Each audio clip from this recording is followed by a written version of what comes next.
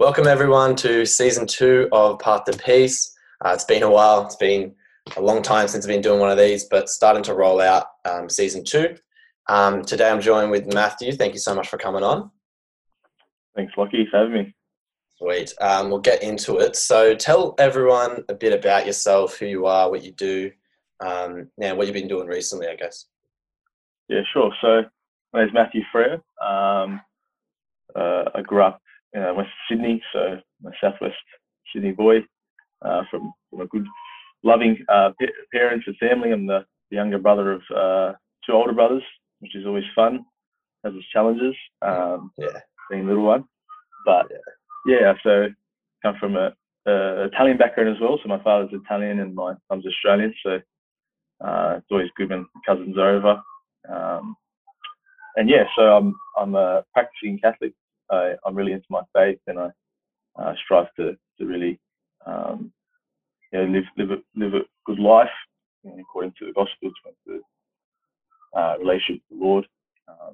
And I'm also studying a bachelor's of education, so secondary teaching at the moment. I'm in my fourth year, my final semester, and so that's been interesting in the last 2 years, especially, and kind of getting to the pointy end of things. Having my kind of practical aid and whatnot. But so that's a bit about me. All right, sweet. Well, I think we'll get into some of the faith stuff later. I'm interested to see kind of how that's helped throughout your life. But how are things, I guess, at the moment? Yeah, things are not as exciting, I guess, in lockdown. That's probably the biggest thing I've realised. I guess, I mean, life's not all about doing exciting things, but it is frustrating when there's not a lot to look forward to in kind of lockdown. And so adjusting to that, I guess, the last 10 weeks or however long it's been, since June, I think it's been a bit of a roller coaster, to be honest. Kind of getting at the beginning of it, first couple of weeks, it was just like, oh, not again.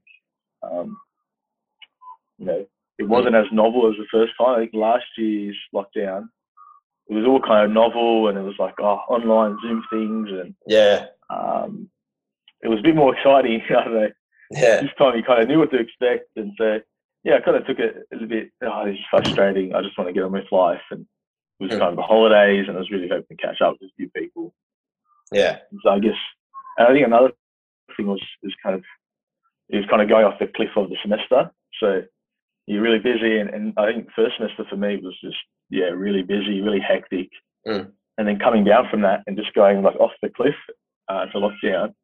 It was kind of like you have to slow down. It's like, okay, I need to find a routine here. And so that took me a couple of weeks, to find a good routine. And so I think I was able to find that routine and try to get back into semester and a couple of other things. And I really was able to spend a lot of time, especially over the last couple of weeks, last month, especially August, I think, really just focusing on myself, because before lockdown I was just involved with this and that thing. I was running around like a headless chook. And so just to really collect myself and say, oh wow, spending so much time with myself now, I could realise, to really focus on myself and use my spiritual life, but also, setting good habits, which hasn't been easy, because the last 2 weeks as the lockdown's dragged on, I've kind of gotten sick of things and just kind of breaking habits, breaking patterns, breaking routines. So been finding that hard, I think. And just the mundaneness, and kind of there's a frustration of desire to go out and just get on with life. So it's hard to navigate. Yeah, that's a big thing about getting in routine. I feel like last year because I started uni halfway through 2020, and so I was in amongst COVID and everything. I was like, it took me so long to get in a routine. By the time I got in a routine, I was done with semester 1, and then I had to go through all like the uni break and stuff like that, and then I start semester 2, and we're kind of getting out of lockdown. Like, we're out of lockdown, I'm back at uni and I'm doing everything. and then I'm finally in a routine, and then lockdown hits this year, and then it just completely throws it out of the way. It's tough. And what you also mentioned about learning to I guess be with yourself more and like understand yourself. I think a lot of people, I wouldn't say rely, but like they get used to having everyone around them, and they feed off of that energy. So I guess lockdown has taught people to understand about being with yourself and being comfortable with that. It's not easy. It's a lot of people I've talked to, it's just been really hard for them to not have that, to just be alone, I guess, to not be with someone. Yeah, I think it's so easy to kind of distract. I think we distract ourselves from ourselves all the time, you know? Yeah. Out of a kind of, and sometimes I think it does come from a place where I don't want to be alone with myself. I don't want to I'm uncomfortable with myself. And I guess that's the hardest thing when you're doing so many things and you think you're doing so many good things. You know, I'm getting on with life and whatnot. But slowly you can kind of see that there's certain false selves that arise, you know, in different situations. You can be one person, you know, at uni, you can be another person at work or in different places. Yeah. Because, you know, you're moving from uni, you're moving to work, you're moving to different situations, social situations, old friends, new friends, all the time. But when you're always with yourself and you got to maintain that integrity or kind of consistency of who you are. But if you're not sure about who you are, or you're not sure of you're not comfortable with things with yourself, I guess it's hard. Yeah, exactly. So I guess the heart of or kind of what brings you here is, I guess you've had mental health issues, I guess, throughout your life and especially in your adolescence. So tell us a bit about, I guess, growing up and dealing with certain things like you said, anxiety and depression. Yeah, sure. I think, growing up, I think I was always very happy, very cheeky. That's what my parents say. And I think I was just kind of a normal kid.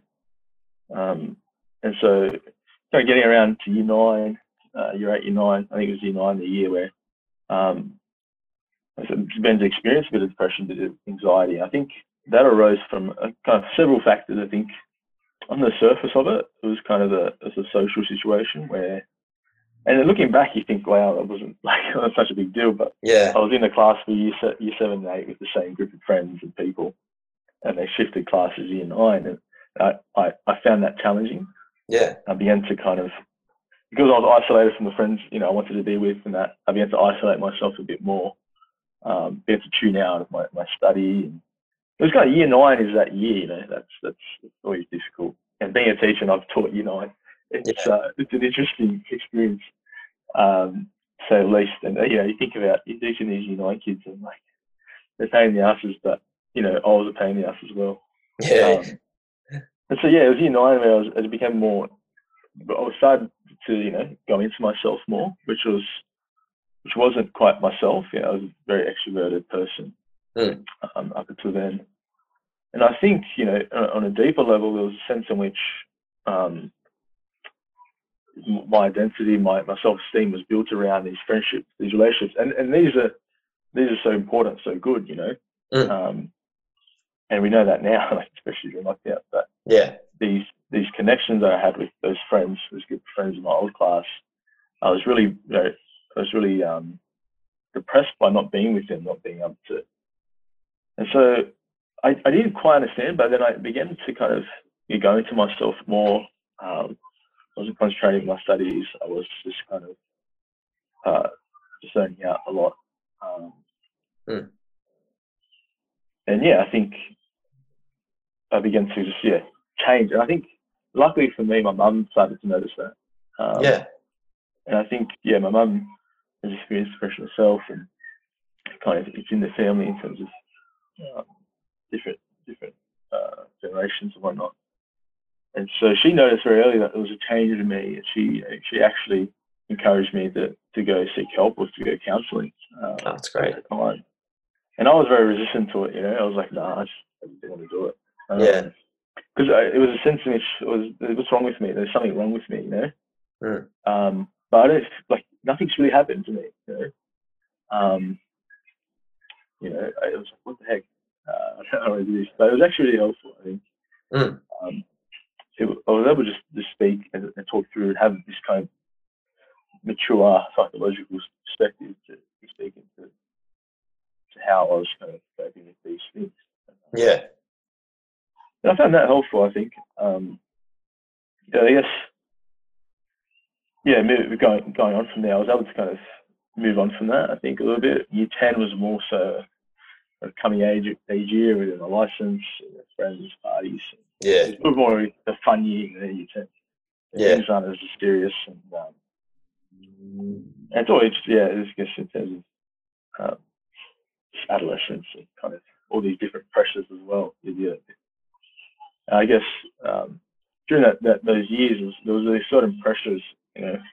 I think I put a lot of pressure on myself to be kind of, and this was because my older brother, who was like 6 years older than me, he graduated the year before I started high school. So, but he had kind of a reputation of being popular and kind of,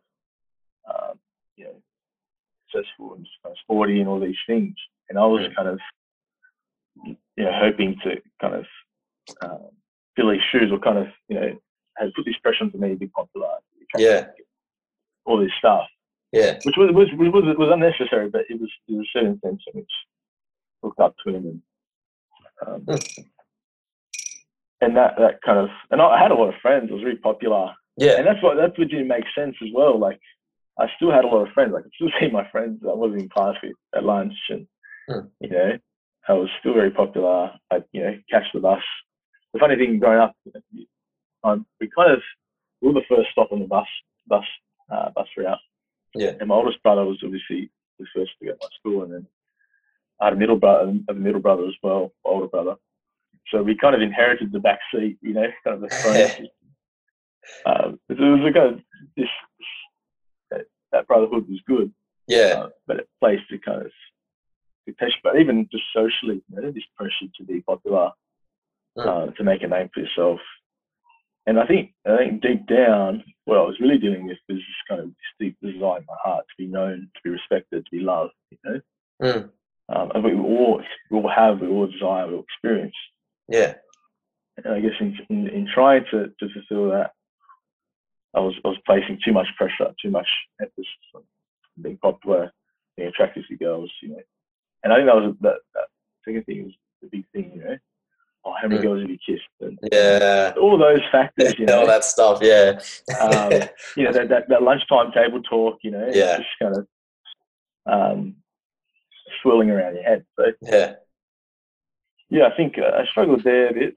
And then in terms of going on from year 10, that going to 11, things are even year 16, kind of.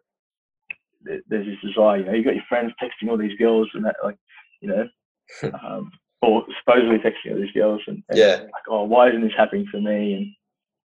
And so you put a lot of pressure, and you put a lot of kind of in those friendships, in even relationships. And so I entered a relationship when I was 16, and that time as well. And it was kind of things moved really fast, and because I was kind of this desire to be known, loved, respected. I placed a lot of what would be the word? Of hope and trust and security in that relationship. And that person trying to fulfill me.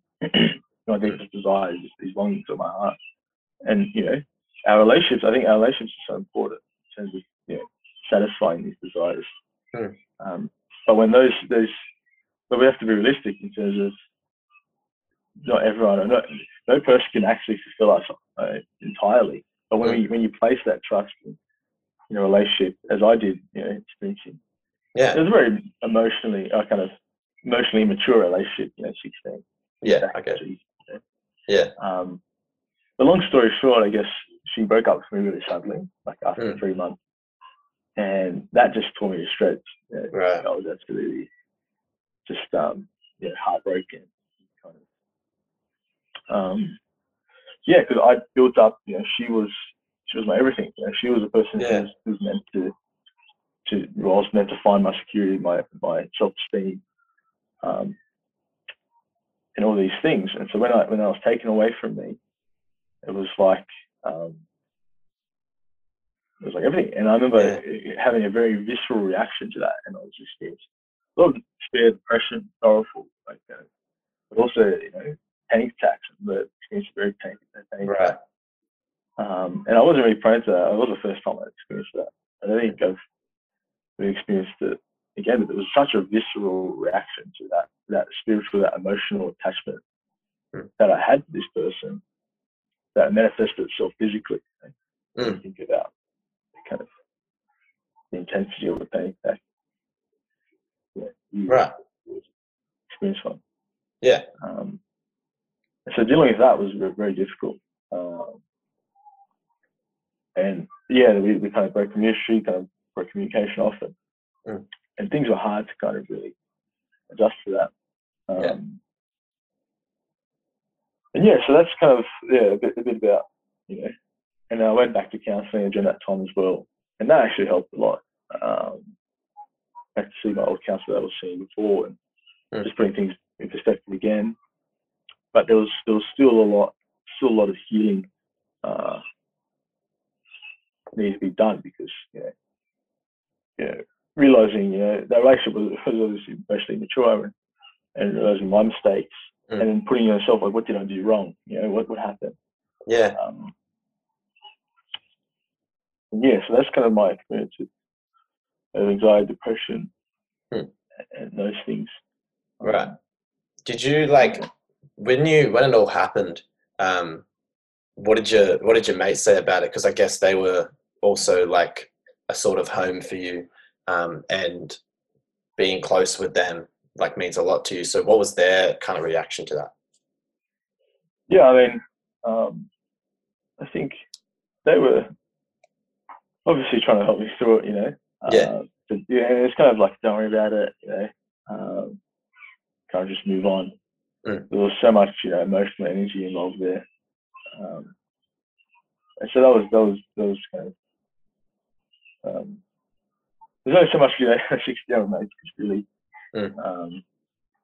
provide. But at the same time, I was really going into myself as well, It was hard to talk about these things with my mum or with my friends, because it's not really something you talk about either. It's like, it's all about the positives, or the kind of victories. I don't like to say victories.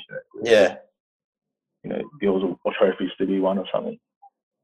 Even though that culture, that kind of mentality is, I think, it's very destructive. But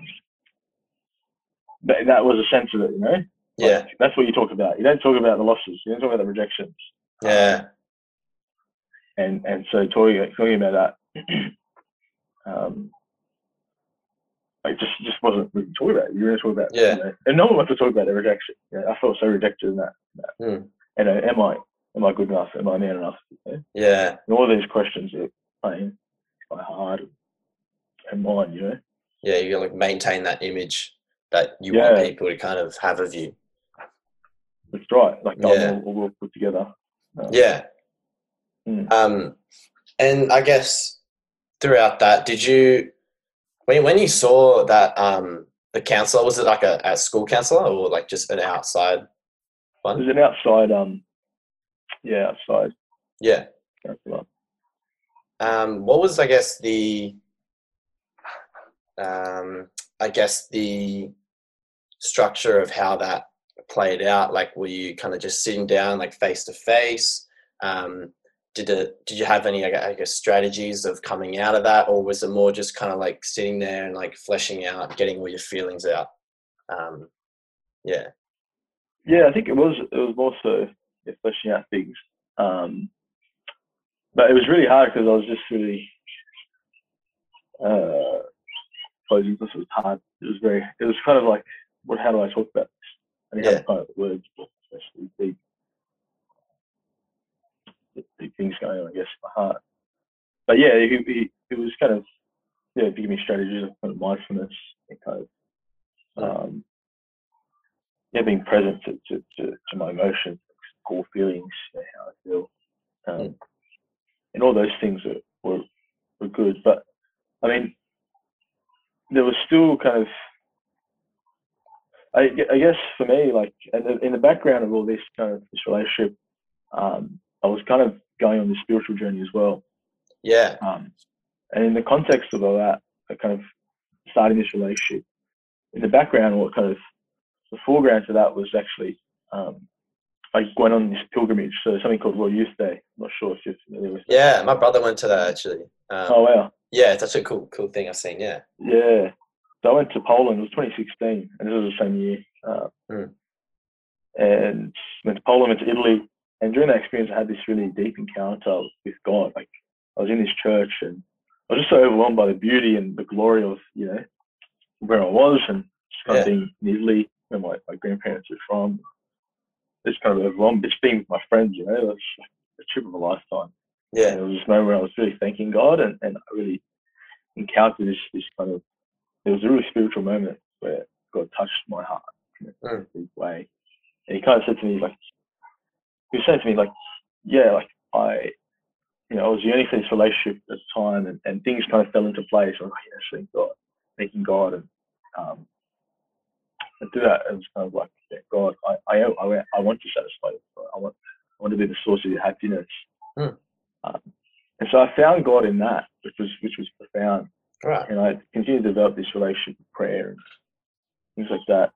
And kind of related to this relationship, the things were kind of simultaneously happening in terms of initiating this relationship.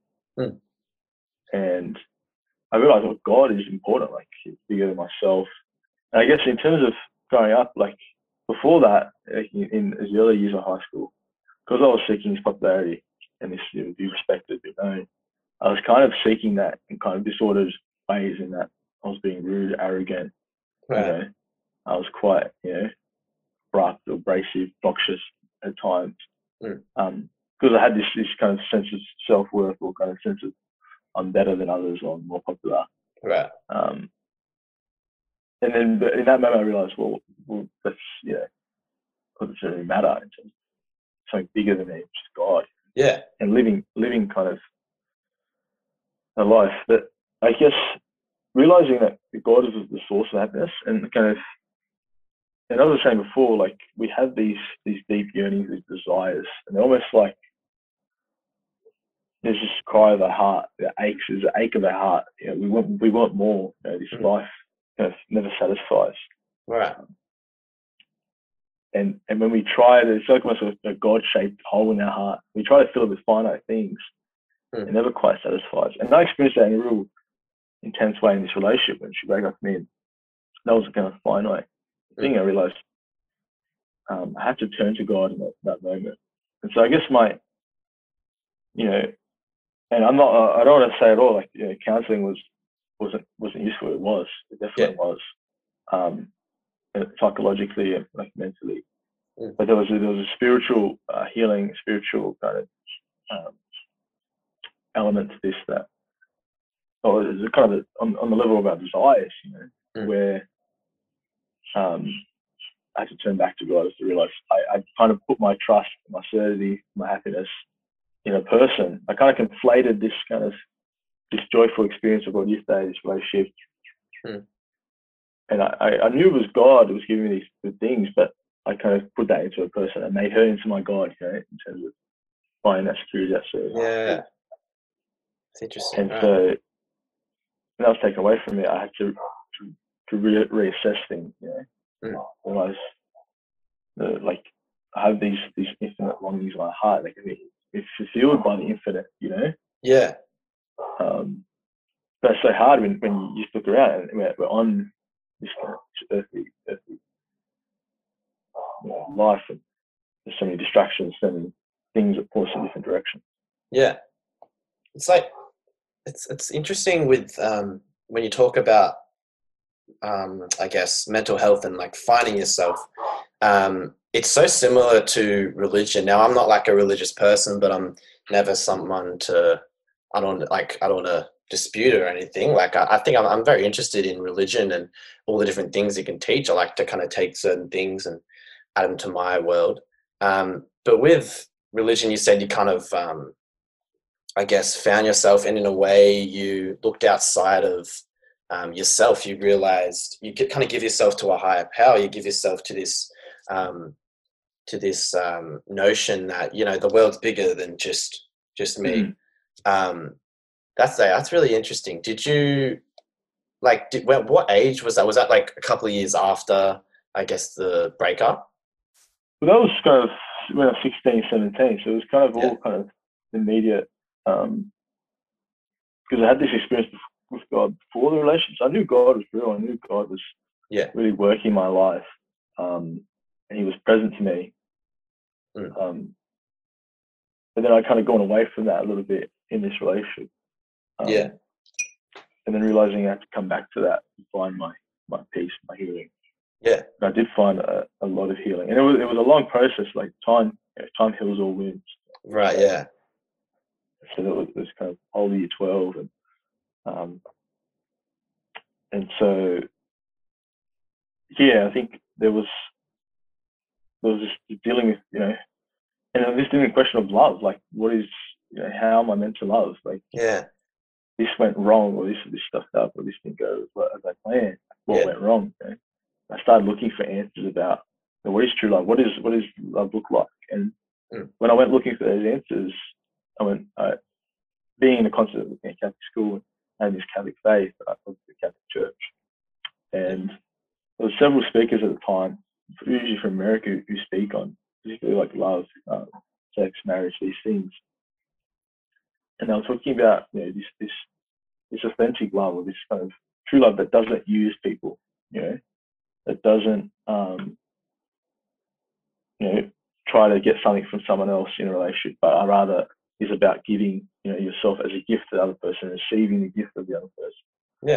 As a gift, you know, and not something to be used or to be, you know, discarded when it no longer, you know, satisfies. I guess the church's ethics around sexuality and how to love properly, to really will the good of the other. Because I think so much like our kind of image of love, or kind of formation in love is really kind of superficial. It's all that, you know, the physical kind of, you know, growing up, like at least watch shows like Jersey Shore, Geordie Shore. These guys, you know, ripped as, you know, it's like all the visuals, music. They're going out sleeping with all these girls, and that was kind of my formation of masculinity and how to be a man, how to be a true man, how to love, love. But really, when you look at the surface, like that causes so much pain and hurt. When it just stays at this level of whether it's physical use, like you're just using someone for pleasure, or you're using someone for emotional pleasure, it never ends right. Like it never ends well. I guess another part of kind of this kind of relationship with this girl in high school was, you know, we were sexually active, and the thing was there, like sex bonds people, like chemically, like kind of it binds it. I think I can't remember the chemical. There's kind of I think it's oxytocin or something like that. It actually binds someone, and it also women experience this particularly 3 times, or kind of 3 experiences in sex or in childbirth and even breastfeeding, where they have this bond, this kind of, there's a physicality of the chemistry, exchange of chemistry, I guess. That actually binds you to this person, but at the same time kind of blinds you, kind of it impairs your critical thinking. It kind of, you think about a mother's love for a child, no matter what they do, you know? It's like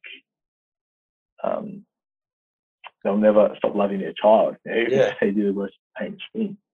And so you see this all the time with friends and kind of different relationships where you have your friend, this person's not good for you, like can't you see that, you know? And it's like, even some of my friends are saying this, they could see it was unhealthy relationship anyways, but you can't quite see it because it kind of blinded, or it kind of impairs your kind of ability to really judge rightly about these things. Yeah. And so there was this bond, this really kind of spiritual bond, but I mean a chemical bond, but also call it a spiritual bond, because I think the physical and the spiritual are so united. Like there's a composite, there's an inseparability to it. And so getting over that was difficult. And I was learning these kind of, and I was doing these different programs.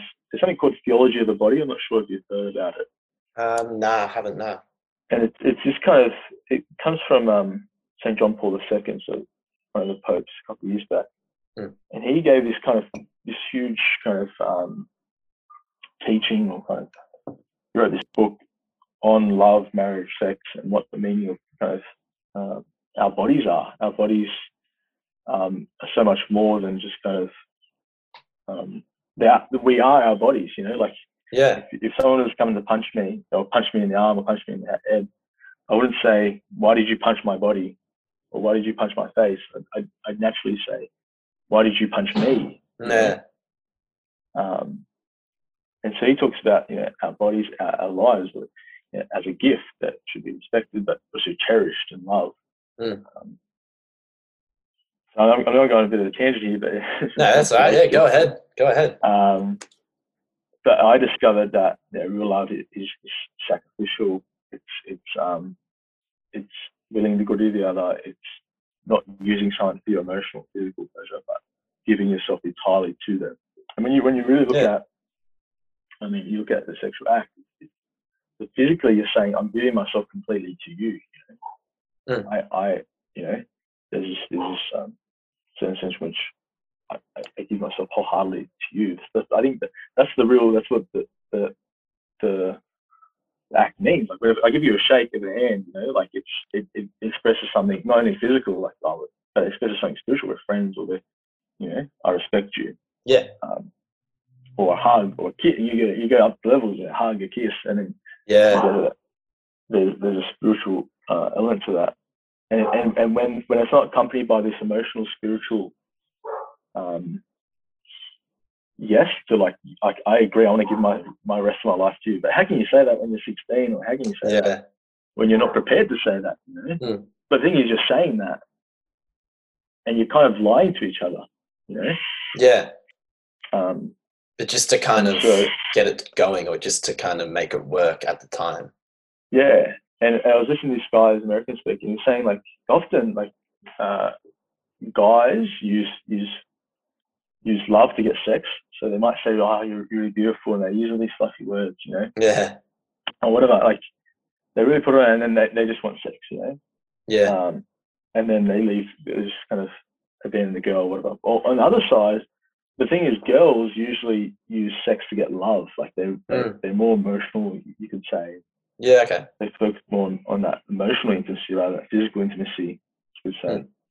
And if the woman or the girl is using sex to get love, and then the man's using love to get sex, and then there's kind of a divide there. Once you get that, the man doesn't want that love; he just wants that pleasure. And the woman doesn't care. Not obviously, the sexual means, and we're meant to, you know, express ourselves in that way, but yeah, there was a spiritual element to what I was doing, and this kind of learning how to love again, or how to love properly, and that led to a lot of healing, because it gave me answers. It gave me, okay, I wasn't, you know, being entirely, you know, respectful of this person. I wasn't being as loving as I could have been, and you know and I was able to get over that, you know, through time, through healing, through kind of just moving on with life. And, you know, and even at times there was a raw emotional reaction to it. Yeah. But over time that heals, and then you're able to take that lesson and take it to new relationships to you know, the rest of your life. And I think that's what I learned, you know, through all that. Because I think our sexuality, It's a deep core of who we are. When they're broken, when they're kind of disordered, or when they're abused. You know, there's a deep hurt, there's a deep woundedness that we need to kind of to deal with, and it's so hard. Yeah, it'd be interesting to see if there's like a statistic that that kind of shows how young relationships, like, do they last, like what percentage of them last, because a lot of them, and speaking from my own experience, most of them, like pretty much all of them so far, I've learnt lessons from. You know, I've either like made mistakes, or I just haven't gone about things the right way, or they haven't gone about things the right way, and I use it as a lesson. But at that point in time, when you're with them, there is that kind of chemical thing that blinds you. I guess it blinds you, but yes, it does blind you, and you think, oh yeah, I want to be with this person like forever, and that's like a really interesting point to make. It's obviously not where you want people to kind of shy away from it just because they don't want to get hurt. But yeah, that's really interesting. And with you're talking about like you go from like the handshake, and then you go like the hug, the kiss, and you move up, I guess, the ladder of those of that intimacy. I think with like what I've learned is that throughout, I guess, my sexual career, if you will, it kind of went very slowly. Like it went from like the hugging and the kissing, and it developed into other things. And then my relationship I have now, we had to go back down to the starting level and build that up. But that's something that like I really recommend to other people, because you really appreciate every stage of that experience if you kind of can slow it down and yeah, like take your time with it. Anyway, that's just like a little something I was thinking definitely about. And I think this probably sounds crazy to a lot of the world, and it's so uncommon, but the church teaches same-sex marriage. Yeah. And growing up, that wasn't what I was taught at all. Like in terms of not just in church, but by culture, by society, by movies, by TV. And it was so incomprehensible till I went through this kind of experience and was able to realize, well, maybe there is some wisdom there. Because the body is saying something so profound. It's basically saying what you say on your wedding day. These kind of 4 vows: I give yourself fully, faithfully, freely, and fruitfully. I'm open to life, open to bringing children to the world with you. And that's what the body's saying. It's like, I want to do all these things with you. But emotionally, you might be on a level where I want to spend the rest of my life with you. But are you willing to do that? Fully. Are you willing to give yourself fully to this person? I guess how can you give yourself fully if you don't know yourself fully yet? Who you are. You don't even know your vocation, like kind of your career. And I guess I mean, if there's younger viewers, I'd recommend. I come from a religious perspective, but I think there's a lot of wisdom in that, same-sex marriage, but also taking things slow and not rushing to things that you're not willing to commit to on an emotional level. I mean, we might be physical, but we might be very physically ready to go far up, but there's a lot more to it, and that's the biggest thing I think our society doesn't pay attention to the emotional side, the emotional, or it does the emotional to an extent, but to the spiritual reality, or kind of. But I've studied a bit of philosophy called metaphysics, kind of beyond the physical. There's a metaphysical reality, or kind of objectivity to our lives, to how we approach everything. Like when you saw the counseling, you said like definitely it like helped, but it was kind of like that stepping stone into something greater, and that something greater was finding God, finding your religion. that's really what I can say for myself in a way that's like, yeah, 100% go to counseling and talk and flesh out everything. But in the end, in terms of finding yourself, you really got to do it in your own way. You got to kind of step out into the world and kind of just like see what you want from it. It's meant like anything with mental health, it comes from a complete honesty with yourself. If you're not honest with yourself, you're going to continue to repeat the same mistakes and run the same patterns. Like the definition of insanity is like doing the exact same thing and expecting like different results. And so when you go to a therapist and you flesh out your feelings, and then you step out into the world, it's all about like grabbing it and being like, okay, well, what actually gives me purpose? What actually like makes me happy and gets me up in the morning?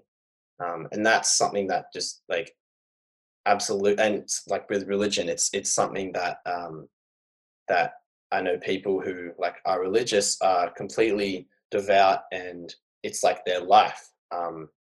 And they tend to not when they have that faith, they don't complicate things around it. They just kind of think of life as like, sweet, I'm just going to do my thing and follow the laws that I've kind of been grown to like believe in.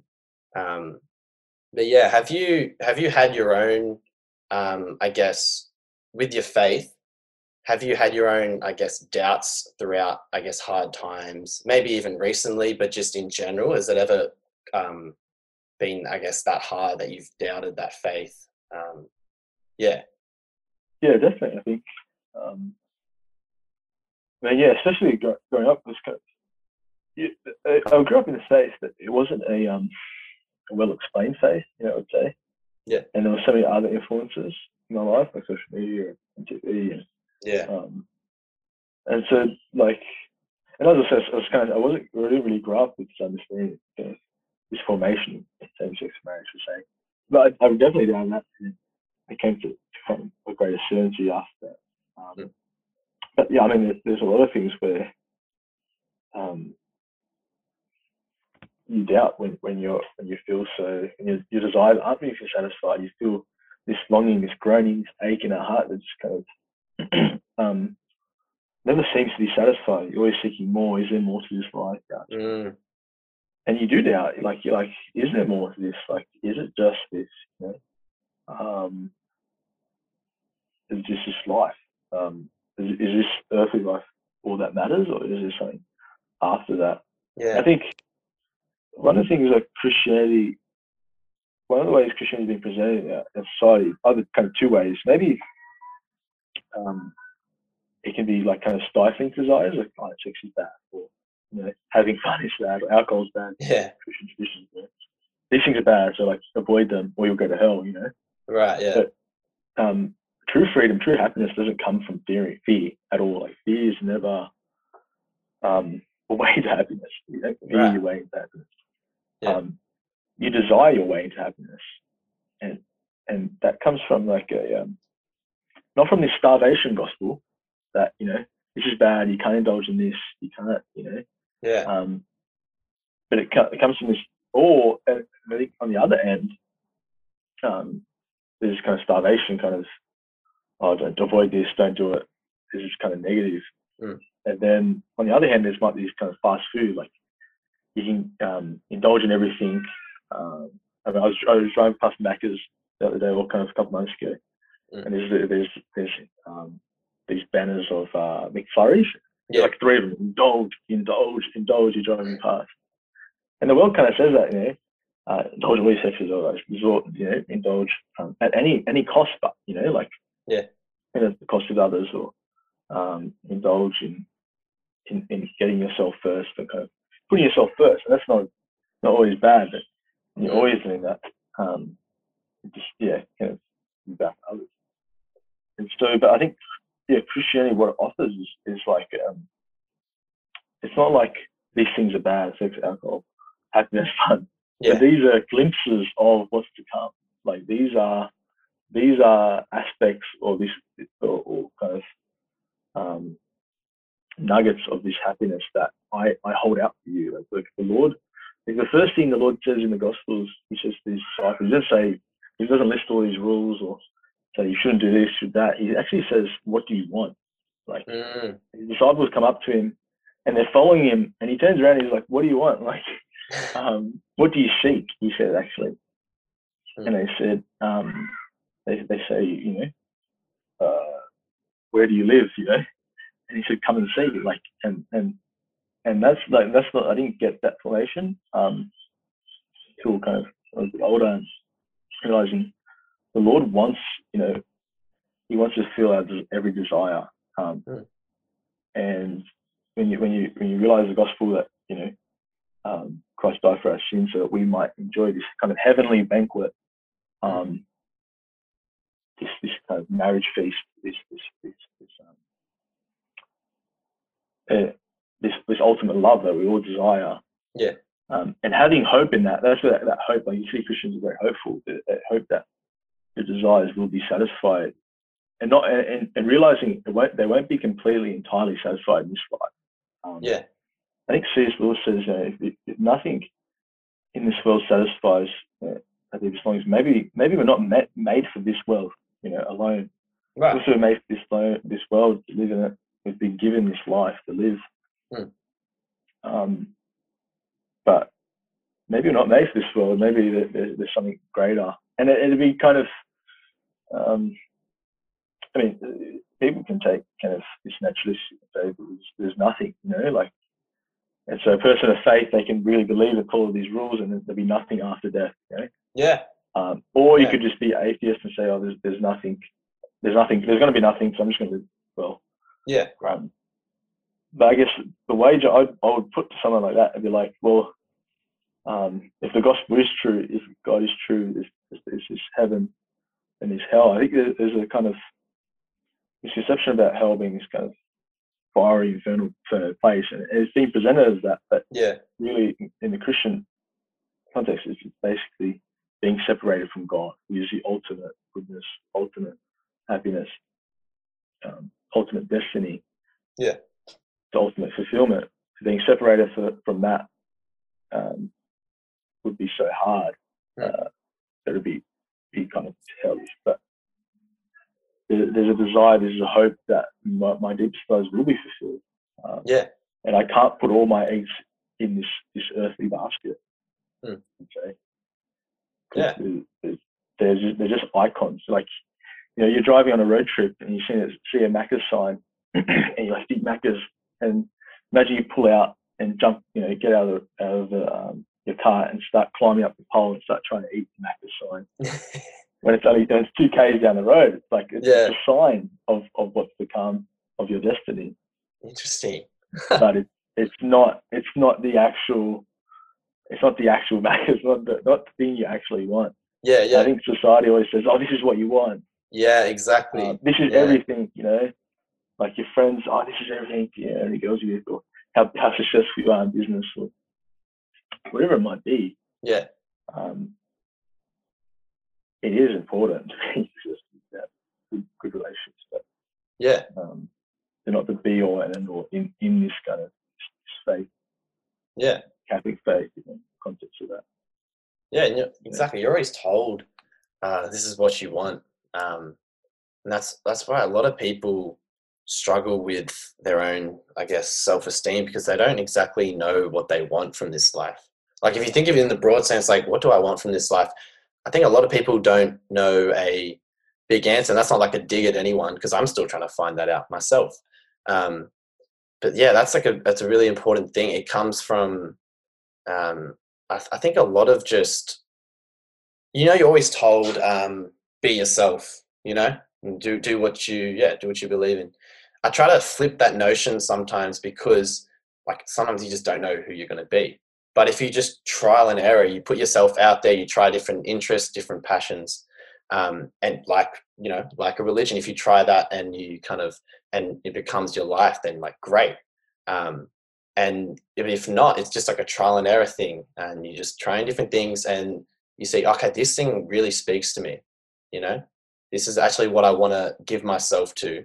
And that's that's like the sad thing about the, I guess, I wouldn't say maybe consumerism, or I guess just what you're taught to believe, or what you're taught to hold close to your heart, of these wants instead of there being needs that you give yourself to. Has that, with social media, like, has that ever been something that's blinded you, or has it helped? Like, how has that experience been with experiencing social media?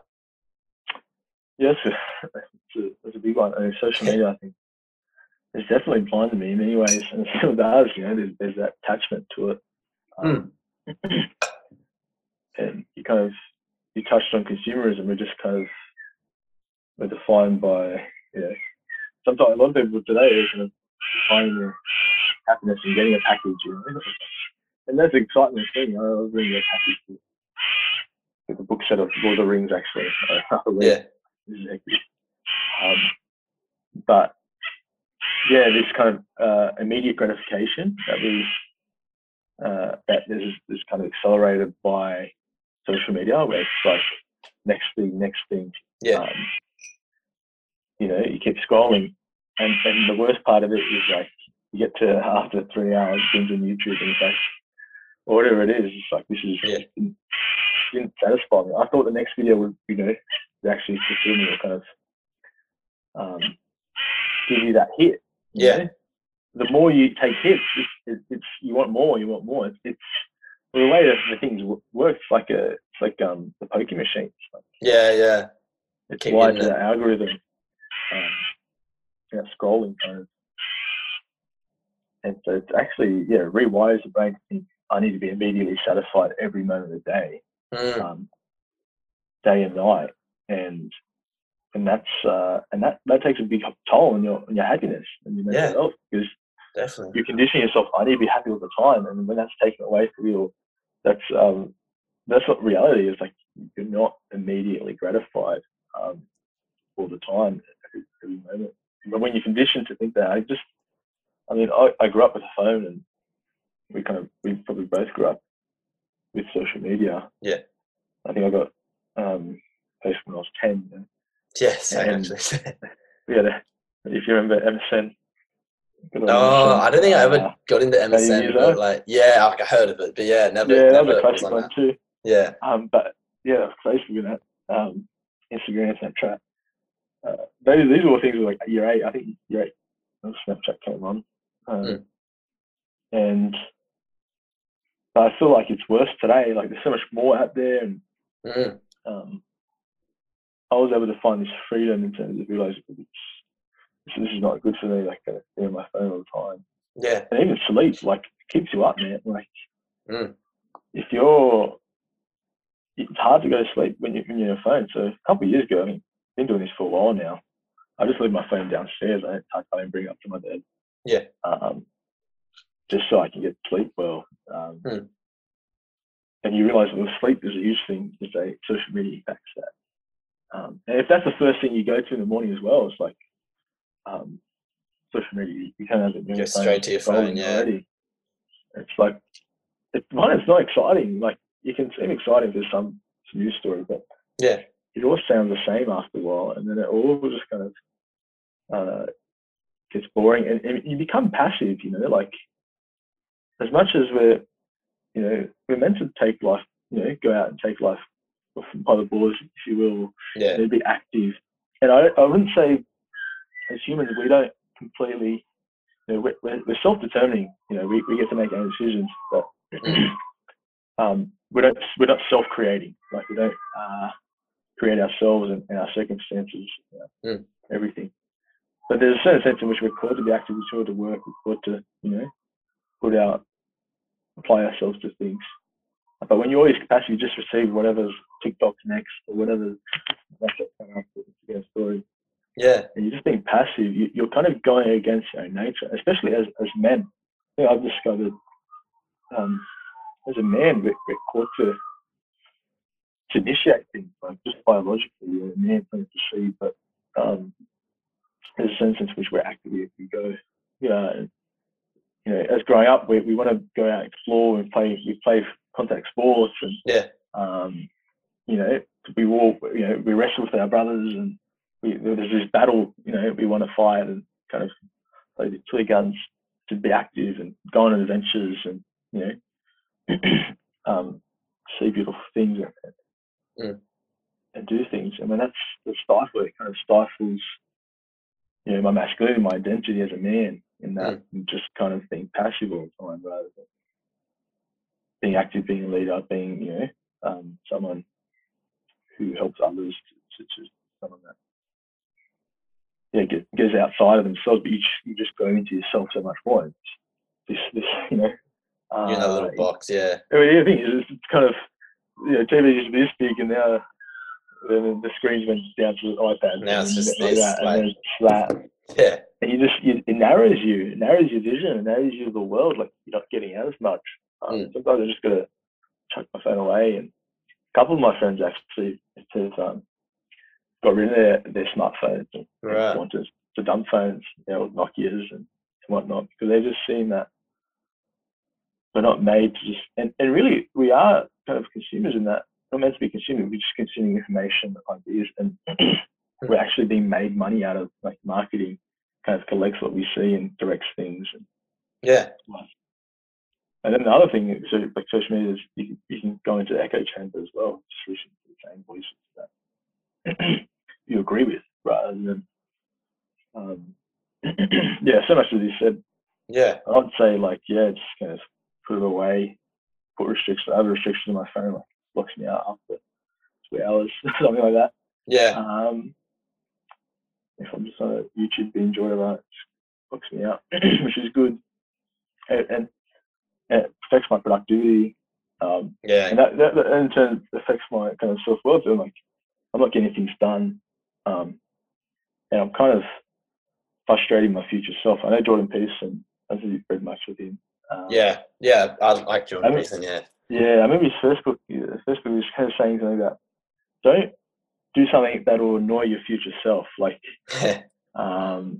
don't, you got to negotiate with yourself. Kind of, you're negotiating with your future self all the time. Like, if I do this now, if I decide to go on YouTube rather than my assignment, I'm going to be more stressed out on Monday when it's due. And I think, it's kind of like, you don't. If you did what you had to do today, you wouldn't have to worry about the future. And I think a lot of part of anxiety and kind of you experience this anxiety. I think it's natural with studying that. It's like, for me, I probably don't stress up. I don't stress enough to get things done, so I just leave things last minute, and that's when the stress really comes up. And I mean, there's so much to say. Probably negatively. We have to also realise positives in terms of information and learning what we're doing right now. So, exactly. I hope to at least get people on a different wave. That's right. There are great stuff. There's great stuff like on social media. And I know you're not completely saying it's negative. But there is some great stuff to discover and to kind of give your energy to. Like, I got on I went on a binge the other day, and it was just a bunch of these like meditation videos, and it's just like, it's not, there's nothing like bad with that. You just kind of put it on, and then you kind of close your eyes and you listen to what they're saying. So there is some really cool things. I wanted to ask with your brothers. So you have 2 older brothers. You're the youngest, and your older brothers are what age? Daniel's 28 and Nick's 25. I'm 21. Right. It's like kind of identical to like me and my situation. Oh, yeah? I'm 21. My middle brother is 23, and like oldest brother is like 26. Oh, no way. Yeah.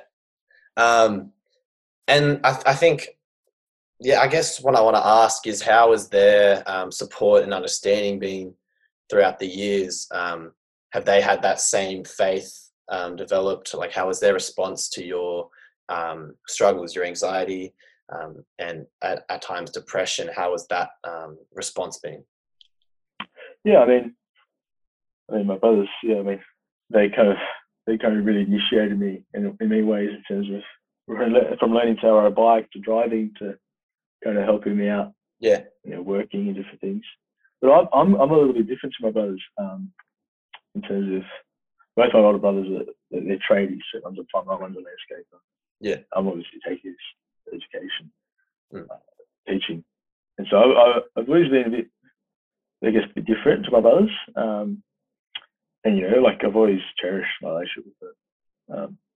So I guess kind of similar to my friends, it was never kind of on this kind of deeper level or kind of a emotional, mental health kind of our focus. So let's like keep the footy around. Yeah. Now when I get older, there's obviously my other brother got married a couple of years ago. There's just kind of deepening relationships. But at the time, I think, I didn't really lean on. I guess they all kind of live their own lives and lean on too much. Yeah. But in terms of my faith, I think they're not so much practicing either. We all grew up Catholic, but I've kind of taken a more intense kind of expression of it, I guess. So I've really gone into my faith more, and they're kind of they're not against the faith or anything. They're just kind of so I don't quite share that. I think we all, as men, I've been reading this book. I just read this book called Odd at Heart. It talks about a man's soul, and and we need kind of this brotherhood to kind of affirm our identity as men, as brothers. We look for validation in other guys. Yeah. Ultimately, we look for validation in our fathers. Well, first and foremost in our fathers. Yeah. As sons, and that's an important relationship that kind of when it's lacking or kind of I think can cause a lot of wounds and kind of am I good enough? I think as men we always question, am I man enough? And and this book kind of details kind of the role of the father to really validate that. I mean, no father is perfect, and all fathers have imperfect fathers as well. So where you kind of experience the kind of your father's not being present as much and you're growing up, or even some with is that growing up without a father, you always question my man. But then you also take that to your brothers, to identify with you, like usually like at school, like all my friends, like I was friends with everyone, but the group of friends I usually hang out with was all kind of Italian, European kind of, because we identified with each other a bit more. Yeah, of course. We found that affirmation. I think today, like good masculine friendships. So just in America, there's a report that men are less, like 15% of men in America in the survey, so they don't have any close friends. Right. And that's increased like from 3% or something in 2000 or the 1990s or something. So it's increased quite considerably. And you think about men's mental health as well. Yeah. It's disastrous. Suicide rate. Yeah. Yeah, it's terrible. And having this kind of brotherhood around you to say like, I'm a man, like this is my identity. Yeah. And that kind of iron sharpens iron as well. And so I think it's so important. My brothers, there's a great relationship there in terms of, I was working with my brother yesterday. He does landscaping. Yeah. Just being together, working on the side, it was great. Like, and having that affirmation. But I think I was going to a point, like, so many male friendships are characterized by this kind of banter, and it's always good to have banter. Yeah, of course. But sometimes it can be kind of quite negative and quite, oh, you're crap, or you're just kind of, there's this toxic kind of, kind of tears you down sometimes. That's like the banter. Yeah. And that's the level of the friendship, Right. And then we're just joking around. I'm just mucking around. I don't mean that, but like, then you start to question: do they really mean that? Is that really true? Yeah. Is there truth to that? Am I just a wimp? Am I just shit at footy, or Yeah.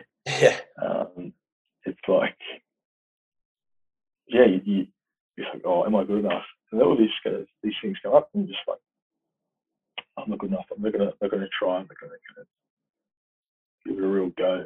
Yeah. And that's a big. And recently, the last couple of years, I've actually been able to kind of find a kind of brotherhood in terms of just like church community. Yeah. We started a fraternity, so there's about 10 to 12 of us catch up regularly on Sundays, and we have actually kind of something called a field guide where we just check in with each other how we've been going. Yeah. We also set each other challenges, like whether it be exercise as many times a week, or might be a prayer challenge. Yeah. Doing something, arms giving challenge, supporting someone. So we actually challenge each other to be better, and also we identify, in our faith lives as well. Yeah. And that's been really, really awesome in terms of overcoming bad vices and bad habits, but also kind of you realise I'm accounted for, and I have an anchor. And when we kind of, the way we structure this fraternity is it's 10, 12 of us, and we pair up and we call them anchors. So we check in daily, see how we're going. Yeah. And that's pretty brilliant in terms of knowing your brother's got your back, and know you can just vent. Like I've been calling my mate most days, and we're just venting about lockdown, Yeah. And it's good. Like you get off the phone and you're like, okay, this felt good. Like I'm just gonna, and we discuss, what's been your high and low of this day, like today. What's been going on with you? What are your goals? What are you aspiring to at the moment? Yeah. How are you working towards that? It's not as formal, but it's that sense of accountability, sense of the context of brotherhood, fraternity. Yeah. That really propels you to live a full life, like a good life. Yeah, I think it would. I like that idea of having that like fraternity. It keeps you on your toes, and obviously it's a bunch of people who care about each other and calling each other every day. I know when I vent to my mate about it, or I just be getting mad about lockdown or whatever I be like talking about, immediately afterwards my stomach feels easy. Like I feel a bit more. A bit more free with things. And now like the problem hasn't been solved, but that's the, I guess, the first step. A lot of us, we bottle things up, and then it just gets too much. And for some people, it can be so much that they don't see another way out.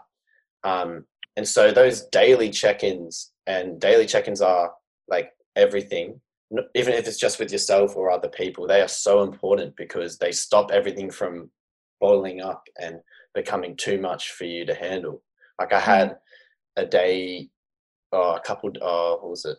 It's like 4 days ago, and I was just like not productive with uni stuff. I was trying to figure out things with a bunch of other stuff for like Path to Peace, and was like just like freaking out with a bunch of things. But then I'm like, okay, well, this is just today. Let me talk to someone about this. And as soon as I did, I felt a lot better about it. I had strategies with dealing those things. I'm like, oh, I'm going to go do this. I'm going to do this. And then I just focused on that night to just enjoy and enjoy myself. That's the thing. Those daily check-ins are like so important. And that's something that it doesn't matter if you're religious or not. Like, it's so important to just keep in touch with everyone, and doesn't have to be crazy. You just ask them a question, or like, how you going? What's been happening? And obviously Are You Okay Day was yesterday. But yeah, we need to keep that energy always. So I really like that kind of fraternity thing. Has that been like recently developed, or is it like as you came into the church you've developed that? Well, yeah, kind of. There are a couple of programs within the church. So we started at the beginning of last year, and we actually, it was 6 of us. It started with 6 of us. And we started this kind of intense kind of spiritual challenge. It was kind of something called self-denial, you call it, and it was kind of a bunch of challenges that would kind of wake us out of kind of being complacent, being kind of passive, being kind of being too comfortable. I think it's a lot of the challenges. It was for 90 days. It's called Exodus 90. It's like going to the desert for 90 days. Okay. Cold showers, no alcohol. Cold showers. That's intense. No unnecessary social media. And it's really challenging. We kind of took this kind of anchoring system, and we took the kind of field guide system, and now we've kind of adapted into our own fraternity kind of program setup. But it really awakened me out of kind of I need to be a bit more disciplined in my life. And I felt like when I was denying myself more, and I wasn't always indulgent, I felt sharp in my mind. Like I was able to kind of think, is this really good for me? Or like being able to kind of exercise your will in like, I'm not going to snack, I'm not going to have that beer, I'm not going to, and you're exercising your will against your appetites, and like you think about it, on one side, like you think about it in kind of like a seesaw. On one side, you've got your will and your intellect, your mind, your rationality. This is good to do, this is not good to do. But then there's actually doing that good thing or not doing it.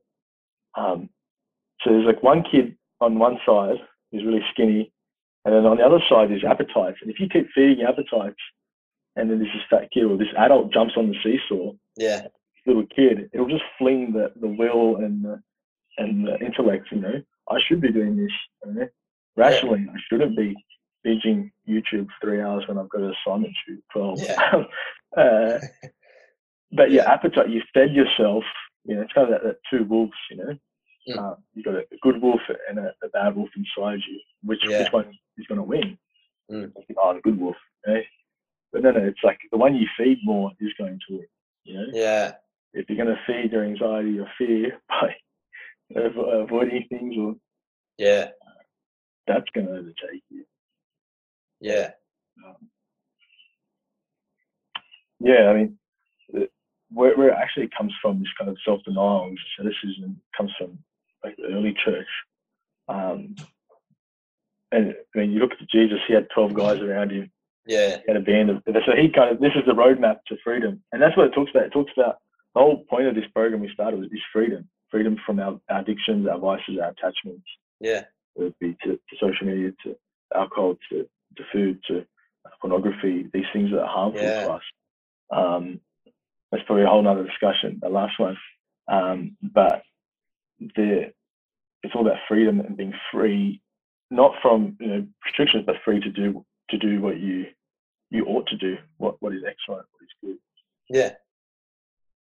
And I think freedom is important, and it actually comes from the early church where there was hermits, these kind of hermits that would go into the desert in Egypt, and they live these they call it asceticism, this self-denial, lives of self-denial.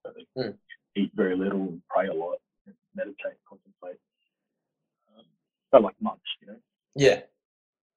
And so it kind of rooted from that, and that kind of carried on in different ways. There are still kind of religious orders in the church that just live completely contemplative lives without live in a rural setting and grow their vegetables and pray and work and till the land. So I've been really enriched by this 2,000-year tradition and wisdom, and accepting that and taking that as a 20, 21-year-old has been like, wow, this is that's awesome. Right. There's like, and you obviously you read a lot and you engage in a lot of information. That's like really important. Has there been one particular book or series or something, or some sort of literature that has really stood out for you as you've been exploring your faith and as you've been exploring the world? Because obviously you talk about Jordan Peterson as well, and there can be a range of different authors that speak to you. Is there a couple that come to mind? I think it's kind of the advent of intellectual kind of, especially with uni, being able to encounter the great thinkers like Thomas Aquinas and these kind of reasons for God's existence, philosophy and this metaphysics, which is awesome. But Jordan Peterson was actually a big one. My first year was 2018, my first year of uni, and we were reading his book. It was quite a difficult book. It was quite an academic book. He had a lot to say. Just kind of stand back with your shoulders straight. It's not so much this macho-ness he's advocating for, but it's kind of just stand up for yourself. You got to, be willing to fight for what is good, what is best for you and for others. Not just kind of cower away and look away. Make you clean your bedroom. It's such practice. It's so commonsensical. And he's been one of my especially his intellectual kind of inquiries, and I've listened to a lot of his podcasts. He was a big impact, and he's I went and seen him in 2019, I think it was. The way he's transformed so many people's lives, like especially men. Like men have been looking for this kind of other man that's kind of he's a leader who says, take responsibility for your life, and you'll be able to be happier rather than putting things off. Even like it was a massive change, but I've got a story of my cousin who got into Jordan Peterson. He was kind of alcoholic and overweight. He just kind of wasn't really living his life to the full, and he was able to take Jordan Peterson, just trained him. Like, he started running. He stopped drinking. He's been sober for almost 2 years now. And he's really Jordan Peterson is a big one. And just recently, I just mentioned it before, Wild at Heart. It's by this guy named John Elridge. And his kind of thesis is he talks about the man's heart and the search for a man's soul. So often, you hear all the time men aren't in touch with their feelings, because they can't quite, they don't embrace their national identity. And his basic thesis is like men's heart is made for a battle to fight, an adventure to live, to go on, and a beauty to rescue. And I kind of mentioned before this kind of battle, and I've been really influenced my discussion with you today with a couple of these thoughts. But there's this battle to fight. You want to fight for something. You have these tales of knights and shining armor and whatnot. But also, growing up, we play with guns, and it can take to extreme where you're just aggressive. We use this aggression in us that just sort of in a disordered way that kind of really be very violent. But they channel that aggression for something good, put your energy into something good. So, but oftentimes when it's suppressed, when a kid might grow up and they're not allowed to play with guns, they're not allowed to wrestle with it, it's too dangerous, they're not allowed to play football, it kind of stifles that desire in them to really go out.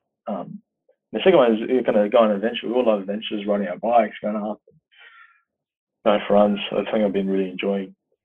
Just going for runs around this nice bushland behind me. That's been awesome. And the last one is kind of beauty to rescue, kind of this kind of chivalry, kind of, to protect the dignity of women and children, protect, rescue the damsel in distress. That's kind of that mythical archetype that we have. But, and sometimes some people, like maybe in this kind of modern sense, women don't need saving. But I think women want to be pursued. They want to be. They don't want to kind of when it comes to a relationship. A man should really kind of initiate and kind of know that the girl might may play hard to get, but they want to be pursued. They want to know that they love. And so as men, there's three things, and when those are kind of stifled, or we're not allowed to go ride our bikes, or they're being suppressed, or we just have to be nice guys. We have to be well put together, but we can't be wild at heart. We can't be, and he talks a lot about kind of the church context where you've got all these nice guys in Christianity that go to church, but they're not fired up, they're not passionate about anything. They just kind of live their lives, mundane, like a 9-to-5 job. They have their sleep and they kind of fall asleep, and they're just kind of surviving rather than living. And so that's been, I'd definitely recommend that book. That's been, I just read that recently last month. It's really good. Wild at Heart. Right at heart, John Eldridge. I've been getting into a bit of more reading now. I used to be not a huge reader, but Mum used to get us to read a lot, and I've gotten back into it recently because it's that age old thing that, like, I guess the people who are more well put together, a lot of people who are more well put together and who are more successful, like, are big avid readers. Also helps with, like, when I'm going to sleep, calming down the mind. You enter another world, but it's not a world of social media where everyone's comparing each other, and you're trying to figure out what's fake and what's real. When you have a book, or it doesn't matter if it's like a non-fiction or fiction thing, you're just immersed into a different world. Yeah, that's really interesting. Also, with Jordan Peterson, my brother's like a big fan, and he had his book, the 12 Rules. What's it? 12 Laws? Yeah, 12 Rules for Life. Yeah, and one of them, I think he was telling me about something, and it was like the lobster analogy, or like the thing. I can't think of it, but like, if you remember, are you able to enlighten me? Yeah, there's a bit of a meme about lobsters, but yeah, it's that kind of standing up tall with your shoulders back. That first rule. Yeah, and you relate it to these crustaceans or these lobsters. There's a study of lobsters where they kind of fight for these shells or whatever it is. What they fight for lady lobster. Yeah. And I haven't read it for a while, but it's something about not kind of cowering and there'd be these fights between these lobsters, and if one would kind of lose a fight, they just kept on going losing, and they wouldn't stand up tall and kind of back themselves. It kind of takes his analogy. I mean, I might be misrepresenting it, and I'll have to read it again. Yeah, sorry. But there's a certain sense in which too often we kind of just give up on ourselves too easily. And we just kind of it's like back hunch. Back hunch. We're not ready to kind of to fight for who we love, what we love, and we just kind of give up. I think that's sort of a message. I think, definitely recommend reading it. And there is a funny kind of people made memes about it, so Monster Man or something like that. But I think that's if I remember correctly, something around that. Yeah, that's like that's a really cool thing that anyone can do. We look at animals around us, we think I guess the notion is that they're primitive, but like there's a reason why they have their behaviors have helped them live so many years. It's because it's ingrained in them, but it's what establishes their place in, like, the food chain, what establishes their place in the ecosystem. They all have a role to play, and they've been able to play that role for years, and hopefully for years to come if we don't wipe them out. But there is always something really interesting to learn from animals and any creatures but ourselves. And so, like, I really like the idea of just, I love analogies. I try to live by analogies because they don't overcomplicate, like, they simplify life in a way. And so, I mean, anyone watching, have a read of a bit of Jordan Peterson, and just read more in general. There's so much knowledge to kind of encounter. I've been speaking to my mentor, and he's been talking to me about, thinking about the dice roll analogy and other things like that. And like we spend so much time on our phones, but like, I'm wondering, are we learning something? Are we adding something to our day? So it's like reading and podcasts, just like, doesn't have to be, you don't have to give your life to it, but it's just something you can do before bed or just doing some downtime.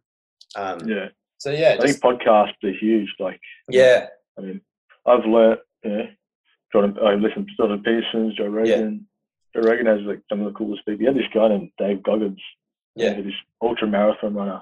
It was just such a motivation. But I listen to awesome people, but also that faith and things I've learned. Like I've been able to learn. Like my dad does lawn mowing, and And I say to people, like, some people are, where did you learn so much about the faith?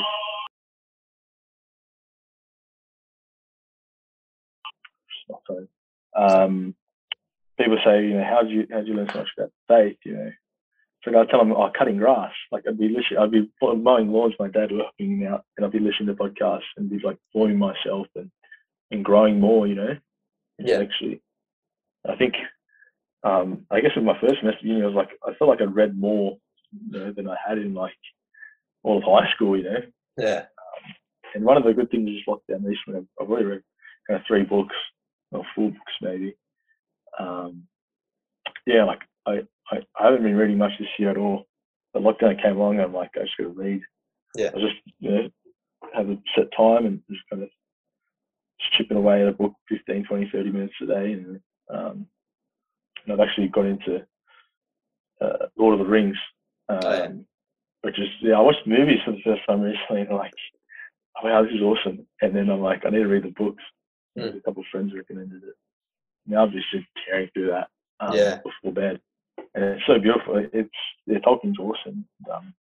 There's so much meaning to the book, and there's so many beautiful lines of hope, friendship, beautiful themes. I feel like, the thing is, like with a book, you've got like someone with 10 years of experience or 30 years experience into 100 pages, right?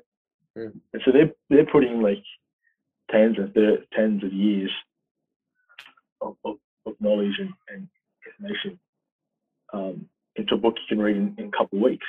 Yeah.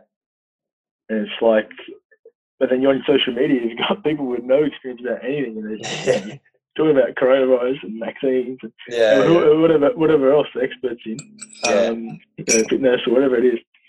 And people, really, you know, like they've only got 1 to 2 years experience, or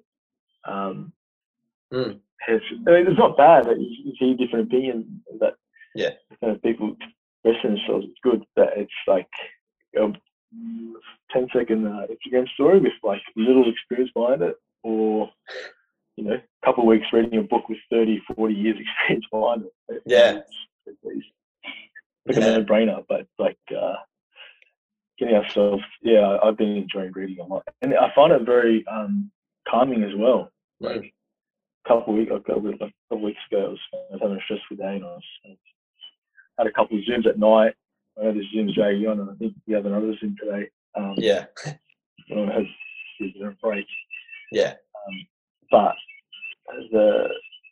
just sitting down, I read a book for half an hour for my next meeting or whatever it was. I just felt so much more calmer. You know? And I was able to go into that next meeting, whatever it was. Not that it was an age, you know. So. Right. Yeah. We'll wrap it up in a bit. I've really enjoyed this talk. It's been awesome. Yeah. And I think a couple of things will end with, I guess, I think what a couple of things you tell your younger self, kind of knowing what you know now, going through what you've been through. What's a couple of things you'd tell that younger self? Yeah, it's a great question. Pretty many things, I guess. And on that point of reading, go big up from there. I wish I'd concentrated a bit more in school and applied myself a bit more, especially in 9 and 10. Like, spent too many English lessons playing games and playing Need for Speed before that I regret, you know, now. But so pay me more attention, and I kind of feel not cheated, but like I wish I'd been introduced to more greater books and greater authors, better books, you know. Read more. I'd say just for myself to read more, to be in social media less. But I think I'd say like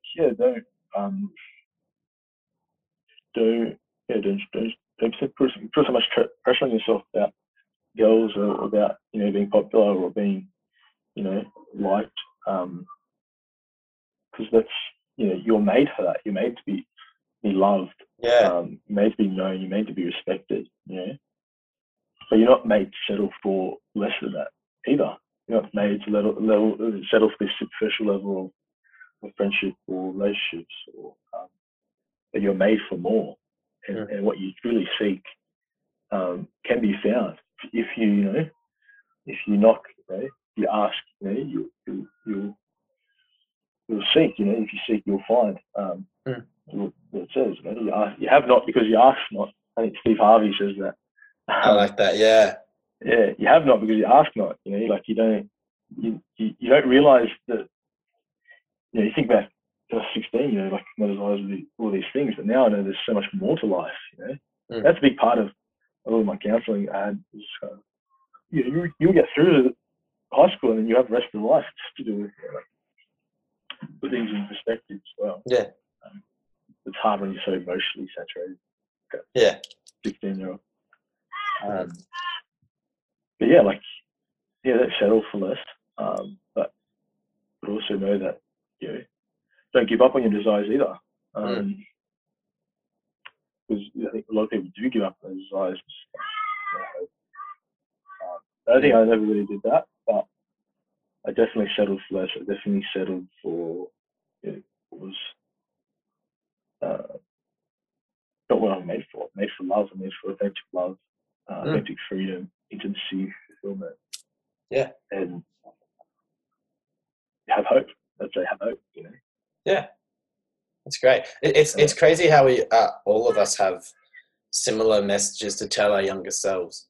And so any early intervention into helping young people understand like the world is at their feet, they can really be empowered to take control of their life. Like that's a really huge thing. And I'm sure like that's definitely what you do with your religion. That's what I guess that's what I'm like trying to do with this. And that's, I mean, you don't need to have like a structure to have an impact on the youth. It's just about helping people, helping create a world where people are empowered. We were talking about earlier about being okay with being with yourself. That's something that a lot of people have had to learn during this lockdown. And I think a lot of people will be better for it, knowing that they can be with themselves and they can be happy. They have hobbies that they can put time into. They are okay to sit there and let thoughts kind of circle around, and they know how to manage them. And again, so like reading can obviously help with that. It can teach lessons that you consciously or even subconsciously, I guess, absorb. And what is something that you're always grateful for now? I'm guessing it's going to be like, I guess, your faith, but obviously if there's any other things as well. Yeah, what are some things you're always like grateful for?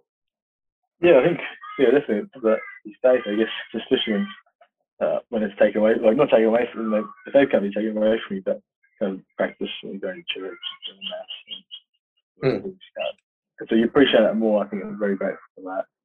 But also my family. Everyone is my family. Like I've really discovered this like during lockdown because we spent more time together than being out of work, and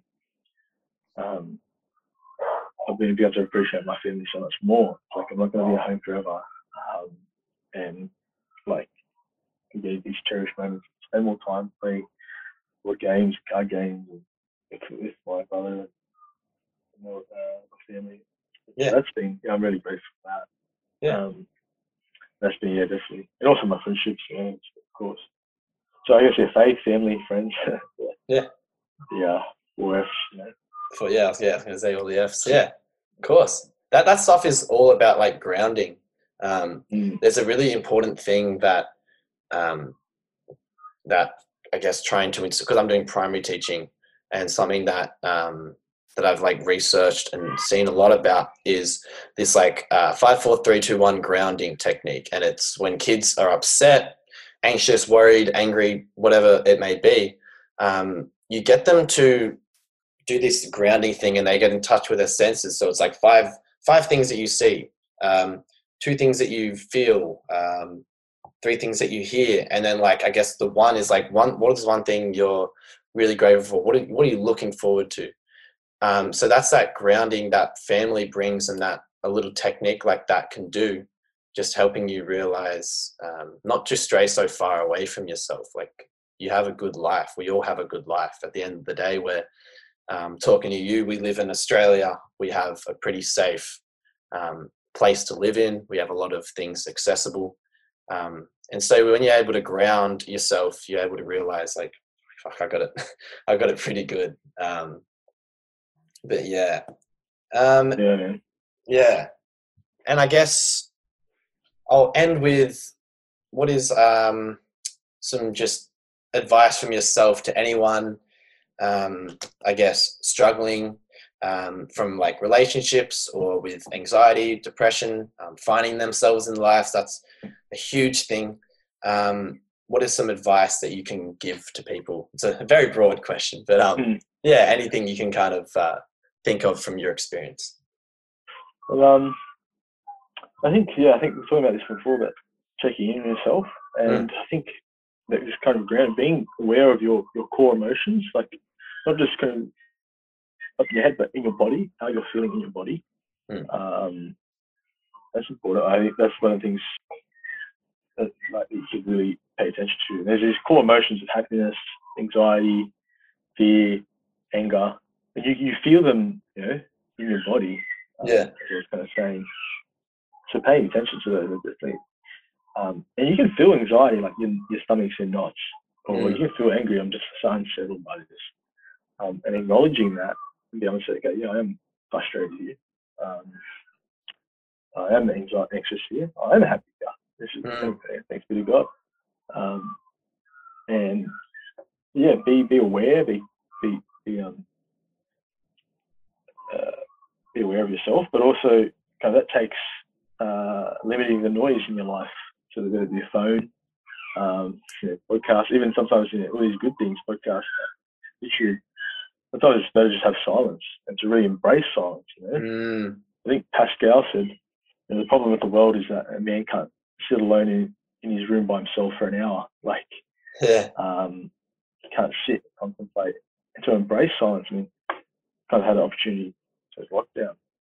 There's not a lot going on, but there's a lot we can distract ourselves with. So I'd say, just really channel out. For me, like I center things around prayer. And kind of, and it is that meditation. It takes on, you have kind of reading, and you can do reading, but sometimes it's good to be still, to just be with yourself and kind of empty yourself of these thoughts. I guess we're kind of Western spirituality or kind of Christian spirituality would kind of depart or kind of differ to kind of Eastern spirituality maybe. It's just kind of emptying yourself in order to receive God or receive your identity as like as a son of God, as someone who's loved, who's known, who's respected. Yeah. So having time to sit, I usually take half an hour, and just begin with these things of kind of receiving my identity from God, and just sit with that. Like, who am I? What do I seek? And sit with those questions. Is there more to this life? Yeah. Don't distract yourself, even though they're very uncomfortable when you kind of get to the pointy end of them. But embrace silence, carve out time for meditation. If you're not, believe in God, or you're not into that, I definitely say there's something there for you. I think the Lord is definitely there. Yeah.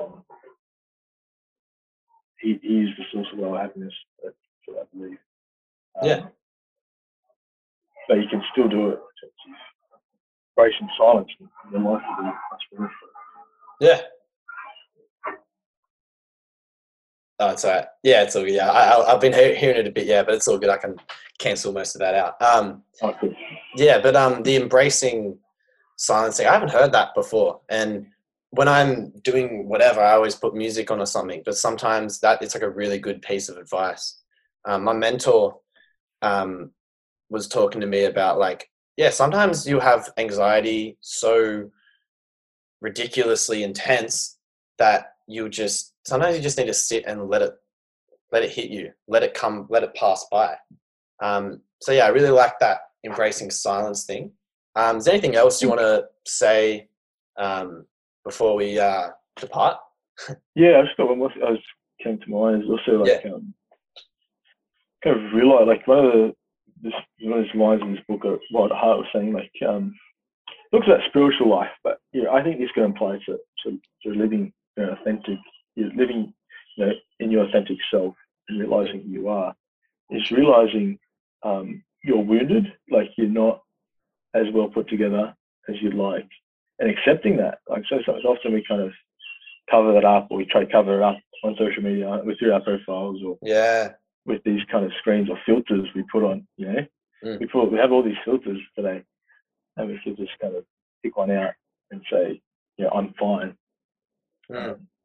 But to really embrace and accept that I'm wounded, that I've been hurt from this relationship, I've been, you know, disappointed by this person, I'm disappointed by myself, and to accept that and say, okay, you know, I'm wounded, but there is healing, there is support there is friendships I can work on, there is help I can get, you know, through counseling. There is people I can reach out to, and I can, you know, and not resign yourself to this wounded, broken self and say, okay, this is it, you know.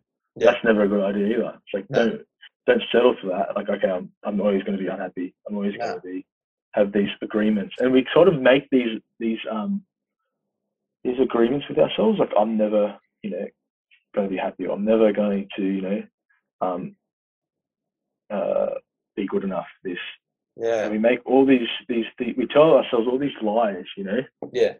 And we just accept them as fact rather than really examine them, look at them closely, and say, yeah, well, maybe I'm not perfect. I'm not where I want to be, but I can be. I can get there, and I'm not going to do it by myself either. Like, there's a certain sense in which, you know, you have to take responsibility for your life, but there's a balance to be had between putting it all on your shoulders and just going, oh no, it's not on my shoulders. Or, you know, people say to me, oh, it's up to God. But no, there's a corporation that needs to be there.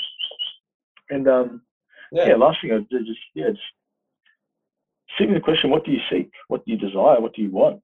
And sit with that and see what comes up. And maybe, I got the Bible, just check that out and